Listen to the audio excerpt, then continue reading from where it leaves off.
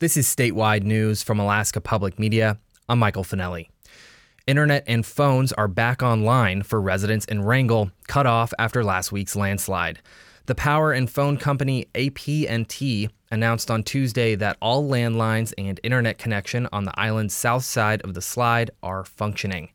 The residences directly north of the slide zone are expected to be fully wired and operating with phone and internet service by today.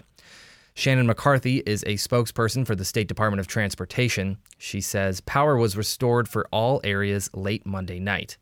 She says the landslide affected a large area between 11 Mile and 12 Mile of Zimovia Highway. We do have a better estimate of the area impact, and it's around 38 acres of impacted area. Residents are allowed to drive through the slide area during 3 time slots per day. McCarthy says those 30-minute slots will continue over the next couple of days to ensure the public's safety while road crews restore the damaged section of the highway. Over the past 8 days since the slide occurred, road, power, and landline crews have worked to restore services to the south side of Wrangell Island. The slide killed 4 residents, and 2 are still missing. Meanwhile, the school on Little Diomede Island is closed indefinitely after the city building partially collapsed into the school Sunday morning. As KNOM's Ava White reports, students in the far-flung community in the middle of the Bering Strait will now be attending school by video conference. Bering Strait School District announced the closure of the village's school at a meeting on Monday. The State Emergency Operations Center received reports Sunday that the stilts beneath the city building had completely rotted, causing it to lean on the school.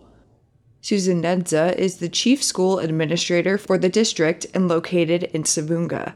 She says that the principal of Little Diomede and workers shared photos of the building collapse on Sunday, and that the district's maintenance team has examined the photos and reached out to a landscaping company to get a leveling assessment. We don't know how stable it is. We know that the building moved.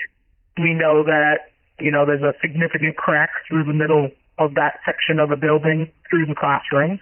Nedza says that the district is waiting for the city building to be removed, but until then, they can't safely access the extent of the damages. She hopes it doesn't get worse, but calls it a waiting game.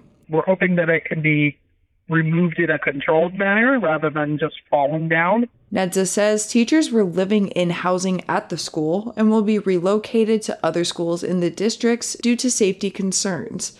She says they will still be teaching via Zoom. Reporting for KNOM, I'm Ava White. This is Alaska Public Media.